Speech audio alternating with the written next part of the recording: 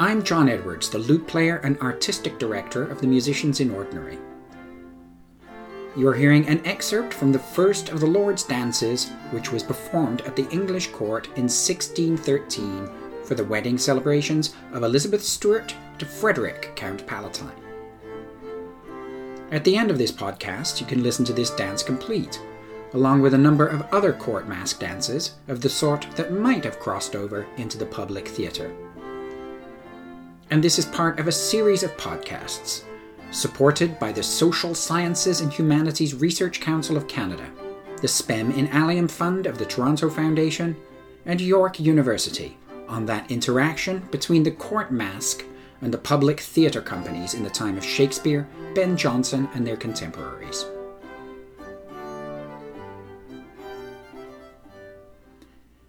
Stephen Orgel, Jackson Eli Reynolds Professor in the Humanities Emeritus at Stanford University, has been the leading authority on court masks since the publication of his The Johnsonian Mask in 1965, and has edited Shakespeare for Oxford University Press, Marlowe for Penguin, and has published many other books on the theatre, imagery, and self-portrayal in the early modern period. I was lucky enough to sit down with Stephen, and first we chatted about the court mask in general, its performers, its expressions of power, in a period where absolute monarchies were developing throughout Europe. Stephen, in one of the episodes for Margaret Board's lute book, Deanne and I discussed the mask because there's a few mask tunes in Margaret Board's lute book that I played. But why don't you tell us, first of all, just generally what is a mask? Okay, well, it's a very special kind of entertainment. It included two different kinds of performers. The speaking and singing roles were taken by professionals, but most of the action wasn't speaking and singing, it was dancing. And the dancers were aristocratic ladies and gentlemen, splendidly costumed and masked, and they never took speaking parts. As a form, it's basically celebratory. That is, it's about the people that it entertains. And at its climax, the dramatic fiction opens out to include its audience. And in Masks at the Royal Court, the usual way of doing this was to conclude the work with a grand dance in which the maskers descend from the stage and take partners from among the spectators, so that what the audience begins by watching, they end by becoming. As an entertainment, it was really more of a game than a show, an expression of aristocratic identity and privilege, and the masks provide some kind of freedom from the constraints of office and place. But do you think everybody would know for sure who was who? I think that's the point. It's a small and select audience, and everybody knows who everybody is. Yeah. So it's really different from drama. It's really different from going to theater. And what survives of masks, the problem in studying them is that what survives gives us very little sense of what made these entertainments so special. I mean, we have the texts of the dialogue and the song lyrics, and we have some music, not a whole lot. The texts are generally 15, 20, up to 30 pages long, and if we study the mask, that's what we have to study. But most of a mask wasn't that. It wasn't its text. For the most part, it was spectacle, music, and dance. I mean, the dramatic and poetic element might take half an hour, but these entertainments could occupy most of the night. Mm-hmm. Yeah, and that's true of the music, as you say. Lord Hay's mask is printed in sort of a memorial edition, and it's got descriptions of exactly what instruments. And in the back, it's got the songs with a part it's got the singing part and then a lute part. And there's an alto part that you could play on the flute. And there's a bass part that you would play on a bass viol. But we know from the description in the text that all kinds of instruments were playing in those dance songs. Yeah. And we don't have the other parts, like the bandora part and things like that. And presumably the musicians would improvise dance music. I mean, the songs last, a couple of minutes. But I mean, you had 20 minutes of dance. So historically, masks have been popular at the English court for a couple of centuries. Henry VIII particularly liked the way they allowed him to ignore court protocol. If a perfectly horrible-looking beggar came in and asked you to dance, you accepted because it almost certainly was the king. But the form really came into its own in the 17th century, the early 17th century, under James I and his Queen Anne of Denmark, and later King Charles, with the work of Ben Jonson and the architect and stage designer Inigo Jones. Before their time, it was usual for the whole hall to be treated as the theater, and the scenery was distributed around the room, and the action took place in the center. Jones made a significant change in the topography of the performance. He turned one end of the hall into a stage, and he used perspective scenery. He was the first person to introduce perspective scenery into England, and that left the floor free for the dancing. He also placed the king at the optical center of the hall, the only place from which the scenic perspective was perfect. And this made the masking hall into a reflection of the court hierarchy. The king has the perfect seat, and the closer you sit to the king, the better your perspective place works. was.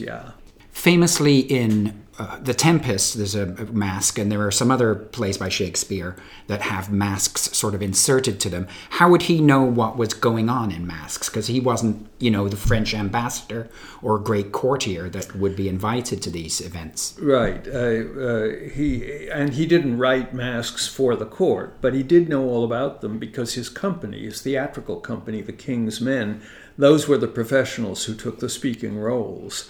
And the most full-fledged theatrical mask is the mask in The Tempest, and that gives you a good sense of what interested him about the form and of where he might have taken it.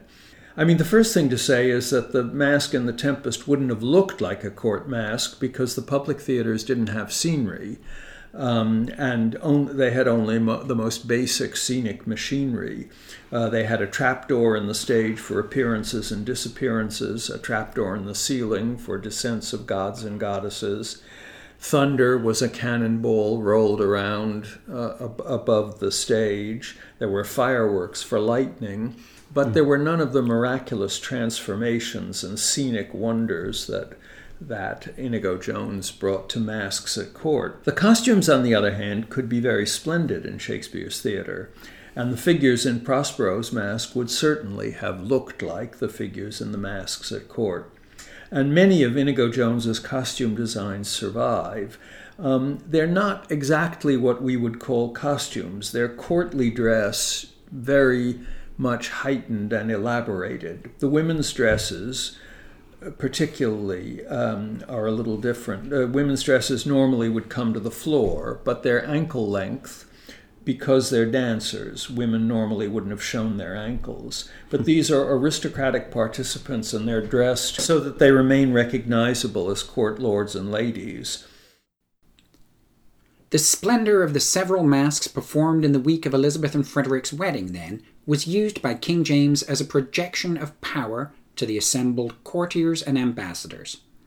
Shakespeare's Tempest, also performed at court that week, having come up, Stephen read for us some of his thoughts about Prospero's performance of power as he triumphs over his aristocratic enemies and the gods of love. Prospero becomes the magical producer of a marriage mask, the comic rabble which is en route to murder him having slipped his mind briefly. Court masks are expressions not only of idealization and ideology, but of royal power and authority as well. They celebrated the monarchy, but the monarch also spoke through them. And it's entirely appropriate that at his moment of triumph, Prospero, the monarch at the center of The Tempest, produces a mask. This play is Shakespeare's most complete essay on the power and art of the royal imagination. Prospero's mask really is his moment of triumph. It celebrates the betrothal of his daughter Miranda to Ferdinand, the son of his great enemy, Alonso, the King of Naples. Alonso, you remember, was the monarch who, in league with Prospero's younger brother Antonio, had deposed him and sent Prospero and Miranda into exile. The marriage mask, therefore, represents reconciliation, certainly, but it also represents revenge and vindication. The heir of Naples now belongs to Prospero, and Ferdinand, judging from his behavior in the play, promises to be an extremely compliant and appreciative son-in-law. So he produces a pastoral masque for the lovers, presided over by Ceres and Juno. Ceres is the goddess of agriculture. She directs the play back to civilized nature, away from the island world of Caliban, Prospero's slave, who provides his master with food by hunting and fishing and gathering nuts and fruit. The masque is full of agriculture, and that represents a step up on the anthropological scale. Juno, the queen of heaven, the embodiment of female power, takes on her most benign aspect as patron of marriage, pointing the way to a resolution of political conflicts, to the uniting of ancient enemies in nuptial harmony. All the destructive elements of love have been banished. Venus and Cupid, the lustful goddess and the wanton god, confounded by the chaste vows of Ferdinand and Miranda, have disappeared, taken themselves off somewhere else. The presenter of the vision is Iris, the rainbow, the messenger of heaven, in the Old Testament, the pledge of God's providence after the universal flood. The play, The Tempest, is temporally the most tightly organized of Shakespeare's plays. It's the only one in which the action represented takes exactly as long as the performance of it, and Prospero is in control of the action throughout. But Prospero's masque has a different time scheme. It covers several months. It begins in April. The play says spongy April, that is, it's constantly raining. It then moves through spring and high summer, and arrives, after only 40 lines, at the beginning of autumn, with the entry of reapers. After this, Ceres promises Ferdinand and Miranda not the coming of winter, but a new spring, almost at once. The masque's world banishes winter. Its natural cycle doesn't include death. This is the point at which the magician interrupts his creation to recall himself and the play to the realities of the world of action. Prospero says, "I had forgot that foul conspiracy of the beast Caliban." Caliban and his confederates Stephano and Trinculo are at this very moment coming to kill Prospero. The fantasy of the masque has made Prospero forgetful of the drama. Prospero has a double sense of his world, both as an insubstantial pageant and as an action unfolding moment by moment, a series of crises. And at this instant, Prospero realizes that he has to reclaim his drama. Prospero's masque is almost always omitted from modern productions, and that's probably reasonable, because for modern audiences it's just an interlude, and we can't see its point. It is genuinely difficult to give a sense of why it matters, to present it as an assertion of Prospero's power rather than as a delaying tactic of Shakespeare's. But it's the most palpable example we're shown of Prospero's art. And before the 20th century, it was often the high point in the evening's entertainment. 19th century productions made huge spectacles out of it. Masques, in fact, are probably a better index to the complexities of Renaissance theater than drama is. Understanding the masque requires us to take seriously not just what we have to pay attention to in plays, plot, character, style, but also the ubiquitous and often arcane forms of Renaissance philosophy and symbolism, and also the demands of patronage, the nature of artistic collaboration, most important, the presence of an active and specific audience. Dealing with these celebratory works only through their texts, moreover, constantly reminds us of how much this quintessentially Renaissance form is lost to us. Spectacle, music, choreography, complex symbolism, most of all the participation of identifiable patrons and performers who also constitute what's being celebrated. In a sense, this is what Renaissance art was all about. It was more of a game than a show. It was an expression of aristocratic identity and privilege, with the masks providing a degree of freedom, even if only notional, from the constraints of place, office, and self. We inevitably approach these works through their texts, but the texts really don't tell us very much. They mostly tell us about intentions and purposes and meanings. They're especially unforthcoming in cases where things don't work, which culturally are the most interesting cases. Thomas Campion wrote 2 masks, and he's almost alone in acknowledging failure. In this case, the failure of the scenic machinery in a mask called Lord Hayes' Mask. Somebody didn't hook things up properly. That was performed in 1607. But Campion thus acknowledges how little control the text has over the final product, over the performance. Our evidence in cases like this is almost invariably the evidence of report and gossip, which is characteristically more interested in performance than intention, performers than scripts, audiences than performers. And I've got a couple of examples of times when things went wrong. The texts of masks describe or prescribe a court that moves in perfect order, like the movement of the spheres, and the dancing there is clearly the central element. But to think of it that way is to remain completely within the terms provided by the poet's texts. If we look beyond the texts, we get a quite different picture. From Inigo Jones's costume designs and his annotations to them, we learn how much freedom the royal and noble participants in these supreme assertions of aristocratic community and independence had in presenting themselves. Jones made the costume designs, but Jones was an employee. He was working to order. He was paid not to dictate, but to realize the intentions of his employers. The costumes were the property of the ladies and gentlemen maskers, made for them by their own dressmakers and tailors. They were based on Jones's costume designs, however. Maskers felt free to adapt the final outfits to their own tastes. There's a striking piece of evidence in the material relating to Ben Jonson's mask Hymenii, a mask celebrating an aristocratic wedding in 1606. Jonson describes the ladies' garments in great detail. The maskers were to be identically dressed in a very elaborate costume with a richly embroidered double skirt.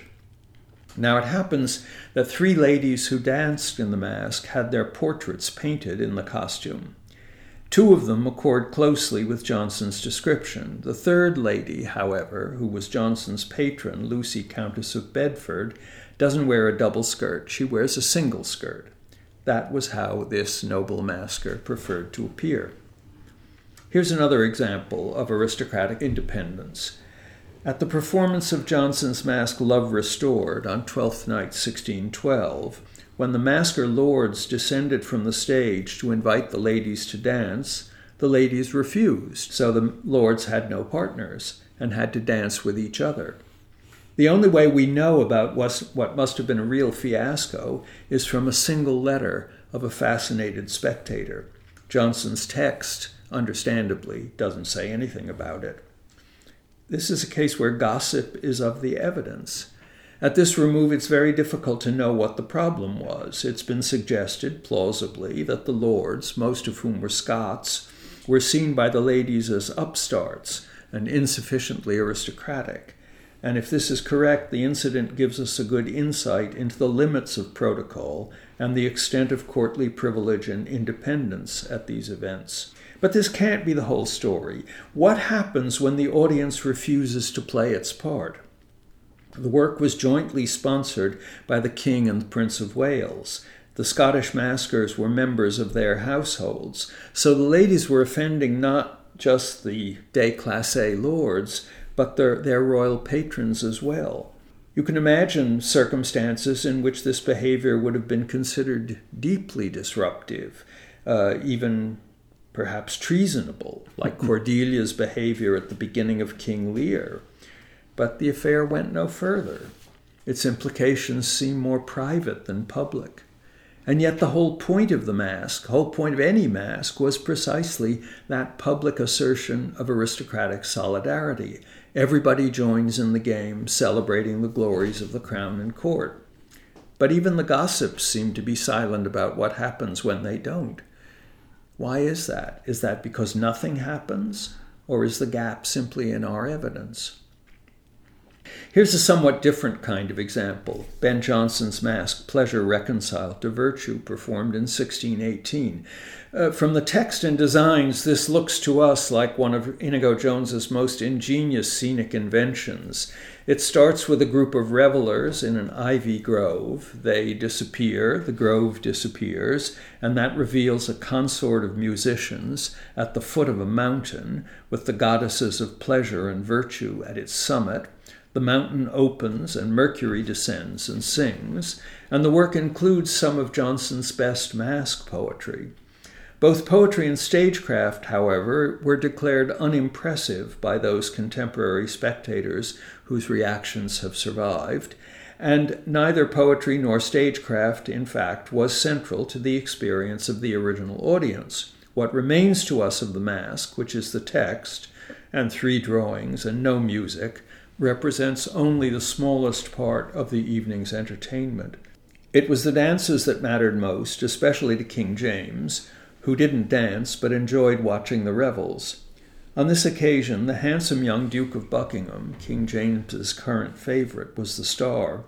When the dancing was about to end, the king broke out in a rage, shouting, "Devil take you all, dance!"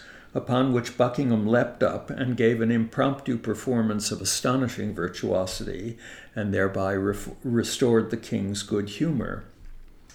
It's a fascinating little vignette. Dancing of one kind or another occupied most of the time a court masque took to perform, and the choreography and music were quite as carefully planned as the poetry, costumes, and stagecraft. The maskers themselves rehearsed their choreographed dances for weeks. And in the instance I've just described, dance isn't simply a way of pleasing the king, it's more significantly a way of managing him. And for Buckingham, in his rise to favor and power, his skill at this courtly accomplishment constituted a potent political talent. So the most compelling and effective element of these entertainments is lost to us. Dance, in one sense, is always subversive in court masques because the text belonged to the monarch. In courtly forms, as in the country as a whole, royal authority expresses itself through control of the word. But dancing is both nonverbal and an aristocratic prerogative. It's one of the defining features of the social elite that surrounds the monarch, and it can only partly and intermittently be contained by the royal will. In this context, the court lady's refusal to dance and Buckingham's impromptu performance aren't flukes. They're of the essence. They're assertions of aristocratic independence in the very presence of sovereign authority. Then I described to Stephen the particular pieces we had chosen to play and why, and we chatted about performance practice in the masking hall and the indoor theatre in the 1610s and 20s. Let me tell you and our listeners what pieces of music and where they're from and things like this, and maybe I might have a question or two for you as I say them. What we'll be using is our 5-part violin band. The most common court dance band in the Privy Chamber was typically 5 members of the violin family. Violin, 3 violas, and a bass violin, which is like a big cello. The violoncello, violone means big viola, and violoncello means little big viola, so it's one of the most silly names for an instrument you could imagine. But before the late Baroque, when cello players by then needed to play up high and fast. The bass member of the violin family was bigger and tuned a whole tone lower in France and England. Right up until 1700, they're using bass violins in Lully's operas and things like this. So this was the most common dance band, and it was used in the masque. The groups of instruments are used symbolically. So the violins represent harmony and the state coming together. In the Elizabethan play Gorboduc, there's these little dumb shows, each accompanied by different groups of instruments that are used in this same way. The violins represent the peace of the state. Fifes represent the military. There's recorders. The Latin word is tibia. So they represent for the funeral scene. There's that. So they're deployed in the same way, particularly in Lord Hayes' masque, which has really good description of the instruments that are used. In masques, in Lord Hayes' masques, it would appear that the violin band has all of the musicians are on call, as you'd imagine for a big gig like that. So both sets of violin, the band are there together. Is probably 12. So in court masques, there'd probably be 2, maybe 3 on a part. In some court masques, there certainly would be. And this is the ensemble that after the King's Men take over Blackfriars, the 5-part string ensemble becomes the more common ensemble that you see in there. Before that, before 1610, the boys, and when the companies are on tour, they're using an ensemble they would call it just the consort. We typically call it the broken consort now, with wire-strung bandors and things. But after 1610, there's more evidence in the plays that it's this string band. Indeed, but no wind instruments, John? They'd have wind instruments for special effects. There's an example. There's one play where hell is represented under the stage by these wind players. John Addson, who publishes a book in 1621 called Courtly Masking Airs, was definitely... He has a walk-on part in one play in the Blackfriars Theatre. He was a member of the town Waits, the London Waits, so those guys were multi-instrumentalists. This scene where there's winds under the stage for an infernal scene, they would have to run down from the musicians' gallery, play their little bit under the stage, and then run back up. It would be very difficult to pull off, I think. Hope that nobody broke their ankle on the stairs anyway. So John Adson's guy is interesting in a lot of ways. He's one of the sources, as you say. We don't have a lot of information about what the instruments or what happened or the dancing. The biggest source of the music, it's British Library additional 10444, and it's just the treble book, presumably the violins, and the bass book, which sounds like it's incomplete, but in some ways it's quite complete, because we know that Lully, a bit later in France, he would write the treble, the violin, top violin part, and the bass part that tells you the harmony. He'd hand that to a assistant to fill in the viola part. I see. And then he also had a copy made, and then he'd go and start doing the choreography with just the bass and the treble and maybe a lute or a harpsichord filling in the harmony. So it was really effective, efficient way of getting things done. And so the viola parts are all written by an assistant. The masque and these earlier ballets and things, they're more like a movie's made today, very collaborative, and that's true of plays as well. William Brade is an Englishman. It was very trendy if you were in North Germany to have an English dance band master, violin band master. Thomas Simpson goes off to the continent, and William Brade, or possibly Brady, and Brade, it might be his Germanified version of his name. He worked in Copenhagen, where John Dowland worked, Halle, Hamburg, and Berlin. In fact, the Wikipedia page lists him as one of the successors to the Berlin Staatsopera, along with Herbert von Karajan. And oh my goodness! I think that's a bit of a far reach by Wikipedia in this case. But William Braga he publishes in 1617 many of these of mask dances that we know are mask dances from there's 2-part versions. He publishes them in all 5, so we're using those for the violas in some. Chris Verrett, who's leading our violin band, is, as we speak, writing viola parts for them, for the ones that we just have in 2 parts.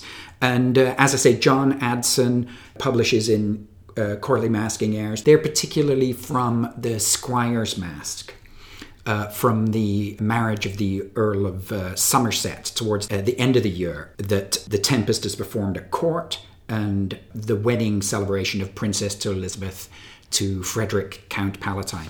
Indeed, we're going to play, I wanted to make sure we heard some of the dance music that the aristocrats would be dancing. And so we've got some music from the Lord's Mask arranged by William Braga.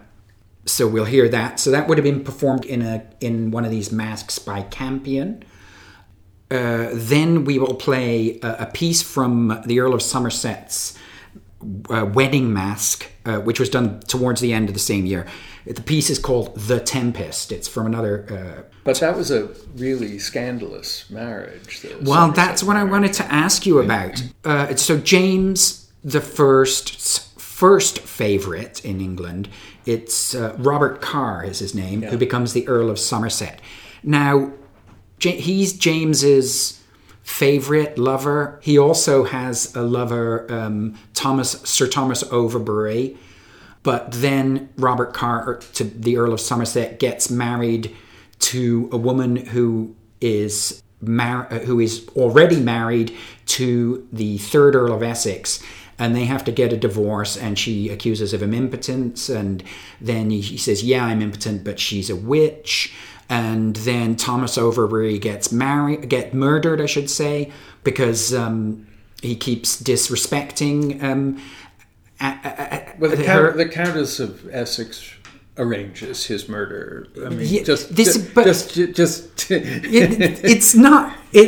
Now, nobody in the room could think that the well-ordered end of the mask, where all the aristocrats, nobody could have really believed that. And I was wondering if there was in the mask, is there a sense of like they're admonishing people, this is how perfect love should be, or is it being held up as an example? I mean, these things are written to order. Mm-hmm. I mean, the king is calling the shots, or the Earl of Somerset is calling the shots, and it's not subversive. But the thing is, everybody at court knows what's going on. Everybody at court knows that this divorce of the Countess of Essex from the Earl of Essex was rigged. Everybody knows that the charge that the Countess of Essex is a witch and has made him impotent is nonsense. So it almost, I mean, it doesn't matter what the mask says. The mask presents one version of events, and everybody else has their pretends to believe it, or must believe it because for the purposes of the of the proper functioning of society, you believe it. So, from the Earl of Somerset's rather curious wedding mask, or unrealistic wedding mask, we play a movement called The Tempest, which is, you might think of it in Lully operas again, there's these movements with fast moving strings and swooping parts. So this is perhaps the earliest version of one of those things. And then we play the Haymakers Dance, which is from this 2-part additional 10444. So the inner parts of that one are by Chris Verrett. The Haymakers, I don't know much about early 17th century agriculture, but I imagine the Haymakers and the Reapers are in the same union. Yeah, sure. So the Reapers in The Tempest might have been dancing to a vigorous dance like this Haymakers Dance. And then we play the Nymphs Dance, which is from the Inner Temple, Mask of the Inner Temple. Again, it's one of these masks that were created for the wedding of Princess Elizabeth and Frederick. And it's got all these time changes. Nymphs are not as scary as the witches we'll hear about in the next episode. You can't count on them to stay in the same time signature for very long. That's what we've found. So here's the first, second, and third of the Lords from Lord's Masque of 1613. John Caprario is the original composer, and these versions are from William Bratta's printed collection of 1617. So the inner parts are probably by him. This music was likely danced at court by the aristocratic maskers rather than the professional anti-mask dancers who might later recreate their choreography for the public theatre. Suites of dance music, though, are known to have been played at the indoor theatres between acts of plays while the wicks of the candles were being trimmed. After the Lord's dances, you'll hear us play The Tempest from the Squire's Masque, the title of which made us unable to resist playing with a discussion of Shakespeare's play of the same name, and the vigorous Haymaker's Dance from an unknown masque, though the text of the play tells us that the reapers, properly habited, join with the nymphs in a graceful dance. Both of these pieces survive only in versions for treble and bass, and the inner parts have been composed by our own Christopher Verrett, after Bratta's examples. And finally, the Nymphs Dance from the Masque of the Inner Temple in Gray's Inn, also performed at Elizabeth and Frederick's wedding celebrations, and also by Caprario, arranged by Bratta. In some masques, nymphs are known to have been danced by aristocratic girls, the little ladies of the court, who would certainly not have been on the stage of the Blackfriars Theatre. Professor Deanne Williams and I will talk about girl performers in masques in an upcoming episode.